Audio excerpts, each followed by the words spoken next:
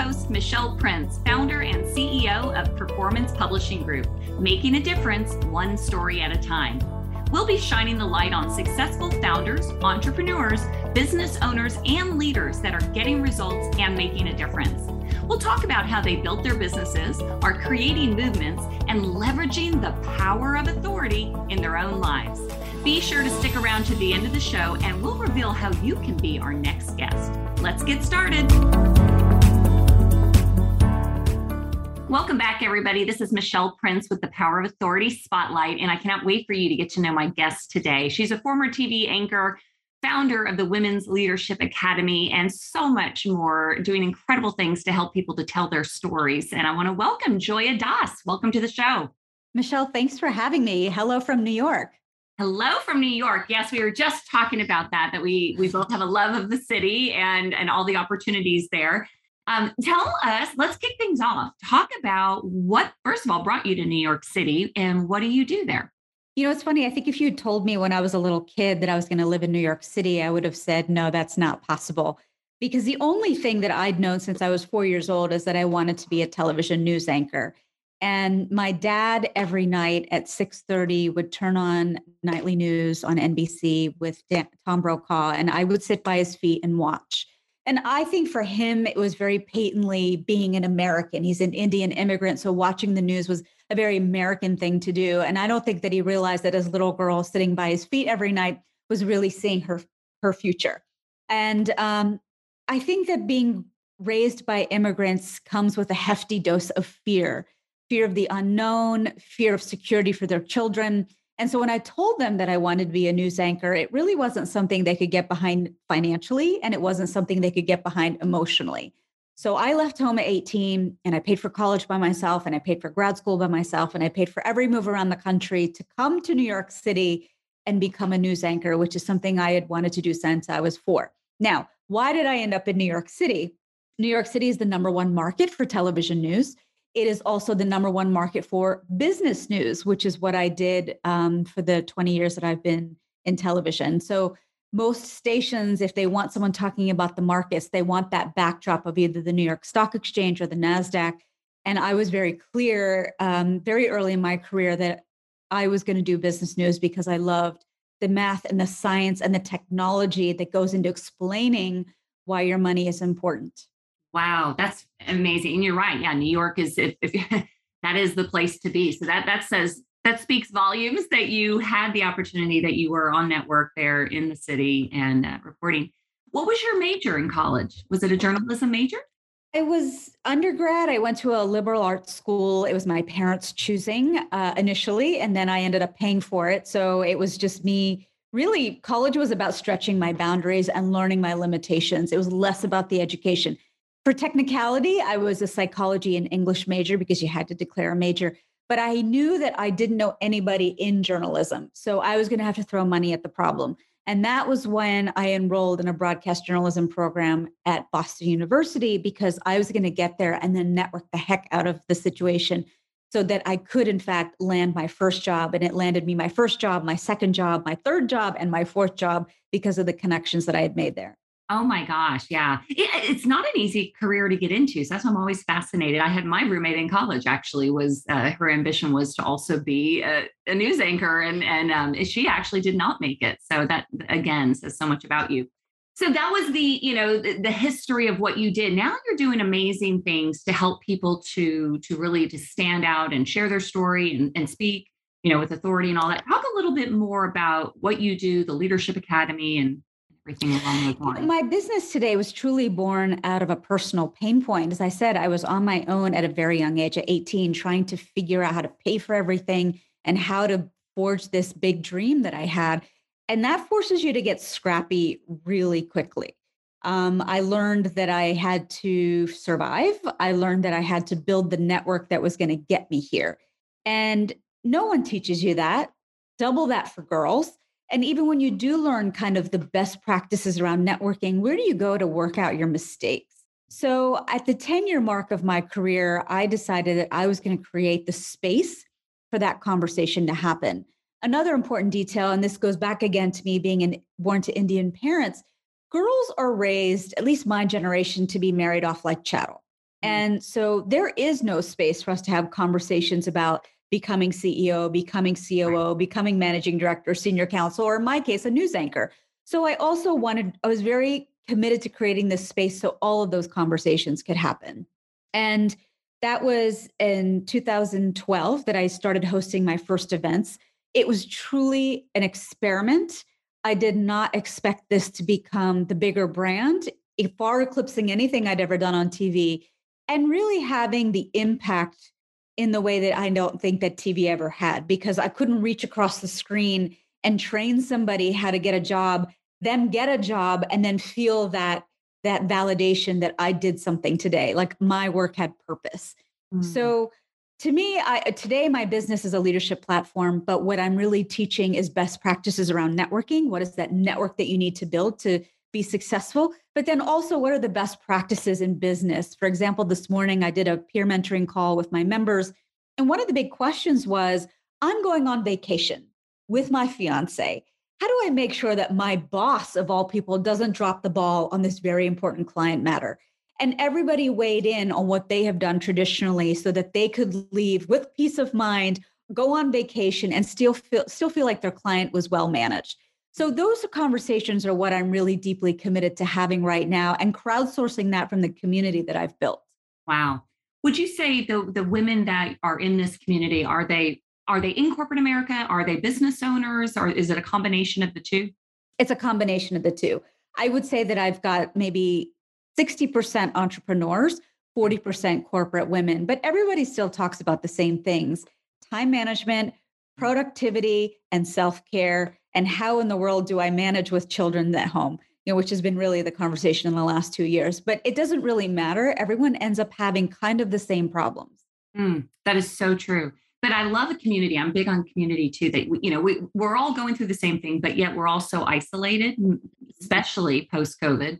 That to have a community, to just know that, one, you're not alone, but two, you don't have to go it alone, and you can actually get ideas and suggestions, motivation, just by being a part of something like that.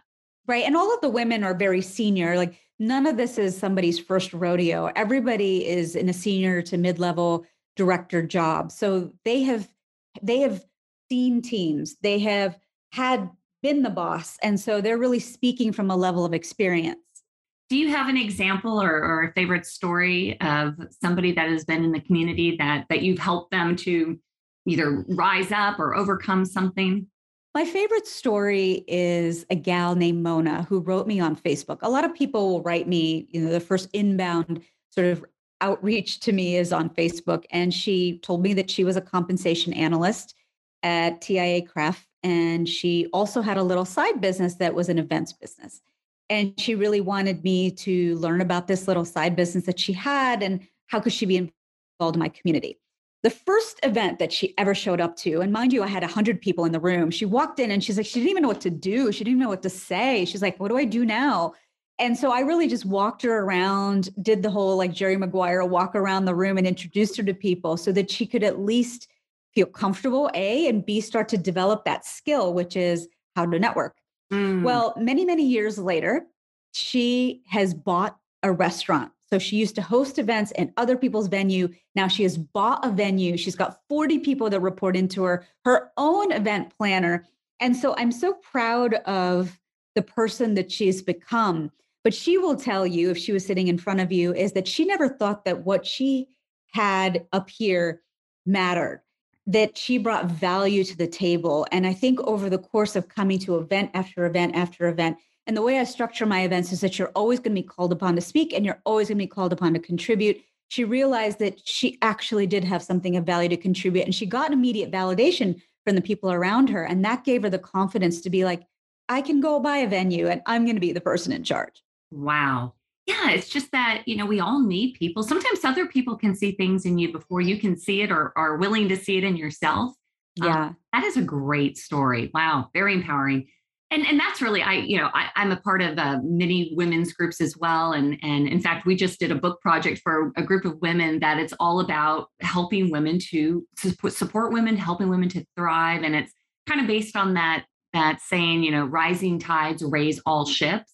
Yeah. And as women, we need to be locking arms and helping each other and encouraging each other, not competing with each other. I'll tell you though, I'm very clinical about the kind of person I invite into my community because I've been doing this now 10 years. I'm very clear on the kind of person that needs to be in the room. And the number one criteria is that they have to be a good listener. I'm convinced I live in New York, nobody listens anymore. And if people are just there in the room to suck oxygen and talk and not listen, listening to thoughtfully respond, not listen to respond, that is like a huge criteria for me. And the second is that you're coming with an ethos of giving as much as you are to take. You've come with a well of resources that you are willing to share. Some people aren't willing to share. And that you also believe in the power of networking. Like there's value in this exercise. And then I think the third thing is that they have to believe that the personal development ranks very high on their list of things. There are so many women that I meet that personal development and their leadership is not something that they put high up on the list. So I could talk till I'm blue in the face, but they aren't necessarily an ideal client for what it is that I'm creating. Yes, absolutely. I totally get that. I'm a big, personally, professionally, you have to develop yourself ongoing. Yeah. So the show is called The Power of Authority Spotlight, and the intention is to give a spotlight on business owners like yourself. But what are you also doing to build your authority? And what I mean by authority is the ability to impact more people. So what have you found to work for you in growing your business? Well, as much as I say that my business is my bigger brand, everybody knows me from the 20 years I've been on television, and that brand is never going away. So that automatically puts me in an authoritative seat because I've been on major networks, not just on, a local channel. So that's a huge sort of authority building Yes. measure. The second thing is that I've given a TED Talk. I was cast in a series with Barbara Corcoran and Jimmy Briggs and the Dean of Barnard to be in a series to do that. So I think that's been another thing that's put me in an authority position. And then for me personally, I'm continually learning. I interview people like yourself and other people in leadership every single week. So that's an opportunity for me to learn. I read a ton and I'm a big consumer of information. So I hope that when I'm sitting in front of a dinner or I'm sitting in front of a brunch or I'm sitting in front of a room, I'm really speaking from a place of being a continual learner, which is what makes me an authority and not necessarily because I'm just a know-it-all and I'm here to suck up oxygen. Right, right. But to your point, you do have that built-in authority by being, on networks. But what I'm hearing is you're continuing to leverage media, and Yes. media is no matter if you want to be a newscaster or not, you have to get good at media, podcasting, Yeah. social, all of those things. That's how our world kind of operates these days. But you know what I think breaks through more than anything else? Because, okay, fine, I might have all these credentials, but if you're meeting me for the first time, you don't know any of those things about me. I make sure that I am as authentic as I possibly can be, and I'm a fantastic storyteller because those things are going to speak volumes over any of those other sort of bylines and taglines. So anytime I'm writing on social media, I always make sure I tell a deep, rich story, and then I talk about my understandings and my takeaways. And I think that whenever I go to market, talking in that particular format is when I get the most amount of engagement. Love that. Okay. So if you were starting out today again, what advice would you give yourself? Oh my Knowing what gosh, you know now. I would have hired the coterie of coaches that I have today much, much sooner. Um, there are people who hold themselves forth as coaches in business, coaches in communications, coaches in branding, and there's no reason to make this process of entrepreneurship any more powerful, any more painful than it needs to Painful. be. Painful or powerful than it needs to be. And so I would have hired all of my coaches earlier. I think that I would have worked on my mindset much earlier. The mindset is, I used to go to a lot of mastermind retreats and wonder, why are we sitting here spending a day and a half talking about mindset? Like, when are we going to talk about Facebook ads? And I realized that if you don't have that foundation in place, you can't build the house on top. That foundation has to be so strong. And I really wish that I had learned that so much earlier. Definitely. It's everything. To your point, though, I agree with the whole mentorship and coaches. That was something I decided on my business to do pretty early on, and it was the best investment. And at the time, it was an investment that I didn't necessarily have, Yeah. just laying around. But Yeah. why recreate the wheel when somebody's already done what you want to do, and they can help shorten that learning curve? Yeah. and help you avoid some pitfalls, it's the best investment to have a coach and a community. But that you bring up a great point. Like I have women who, I had a woman write me earlier this week and she was like, I'm a stay-at-home mom and I want to enter back into the workforce. I want to be in marketing. Like, what do you advise? And I shared, all the different ways that she could work with me and didn't want to make the investment. And here's what my response to that, more rhetorically than anything else, is that when you invest in yourself, other people are going to invest in you. They see that. And I don't know how you drive that home for women, because I think that that's such a critical element and foundational piece. Like I started investing myself at the age of 18 because I knew I had a path that I needed to go and I needed to throw money at the problem. And so I don't know why that generationally doesn't get handed down in the way some of the other stuff does. That's a very good point too. And, maybe the imposter syndrome, I think everybody has a little bit of that, like, who am I? But the truth is, especially those that want to make an impact, people that you're talking to, I'm talking to, you have to step out. You have to, invest in yourself. You have to believe in yourself before anyone else is going to believe in you. And that is why that's why you always start with your mindset. You're betting on yourself when you're investing in yourself. And so if you don't believe in you, then you're saying that you don't trust yourself enough to invest and know that you're going to make that money back. Exactly. So if somebody were listening to this, they wanted to get in touch with you, what's the best way to do that? And what also do you have coming up that may be of benefit to them? Yeah, so I am very easy to get a hold of on social media. It's just Joya Dass, JoyaDass. I never got a middle name as a child, so it's that across all my social media handles. If you want to email me, it's joya@joyadass.com. And I think the foundational piece, and this has to do, of course, with my training as an anchor, so much about leadership is about good communication. And over the years, more and more women have asked me for public speaking training because all of a sudden they've got a new team or they're lobbying for a promotion or they're the face of their business and they need to be able to tell better stories about their leadership. And I think the misunderstanding is that you go into a public speaking class just for the elocution and the diction, but so much of it is about storytelling, compelling storytelling, and being able to organize the content in a compelling way. And that's really what we're going to work on in my public speaking masterclass. I have a cohort that rolls out every 6 to 8 weeks. The next cohort starts on April 13th. And that becomes a safe container for women to be vulnerable and to really workshop for the first time their own personal stories and then be able to figure out how that fits into their leadership. Something that I guarantee most have not done before, but it's transformational in more ways than how you're going to show up in your public speaking. Wow. Yes, definitely. So they can find out more information on joyadass.com, JoyaDass. Joya, thank you so much for being a guest on the show. I so enjoyed it. I could keep talking to you, but we need to wrap it up. But I think we could talk all day, you and I. I know. One last thing. What parting advice would you give to a woman who's ready to step out to be their best self and really make an impact? When I first started out in TV, somebody had to ordain me worthy to have a voice and be on a news network. Today, you can create a body of work just with your phone. So if you want to really be seen as a thought leader and authority, create a body of work, whether it's a podcast like this, whether it's articles on Medium, whether it's on LinkedIn, have something that can show that you are, in fact, an authority on whatever area it is, whatever your swim lane is. It's very easy to create that. And it's very easy to create a following, but consistency is very key. Absolutely. All right. Well, that's it for the Power of Authority Spotlight today. Thanks everyone for joining. And remember that, when you have an authority, you have the impact, you have the ability to impact more people. So get out there, build your authority and build your power network. Thanks so much. Thanks so much for listening to the Power of Authority Spotlight. If you are a successful founder, entrepreneur, business owner, or leader that's getting results and making a difference, and you'd like to be on this program, please visit performancepublishinggroup.com/podcast to apply. That's performancepublishinggroup.com/podcast. Also, if you got something out of this interview, please share this episode.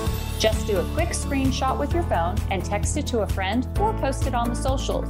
If you know someone that would be a great guest, tag them on social media to let them know about the show and include the hashtag, the Power of Authority Spotlight. I love seeing your posts and guest suggestions. We are regularly putting out new episodes and content, so make sure you don't miss any episodes by subscribing. Your thumbs up, ratings, and reviews go a long way to help promote the show and mean a lot to me and my team. Want to know more? Go to our websites, performancepublishinggroup.com or michelleprince.com, and follow me on LinkedIn, Facebook, and Instagram. Thanks so much for listening, and we'll see you next time.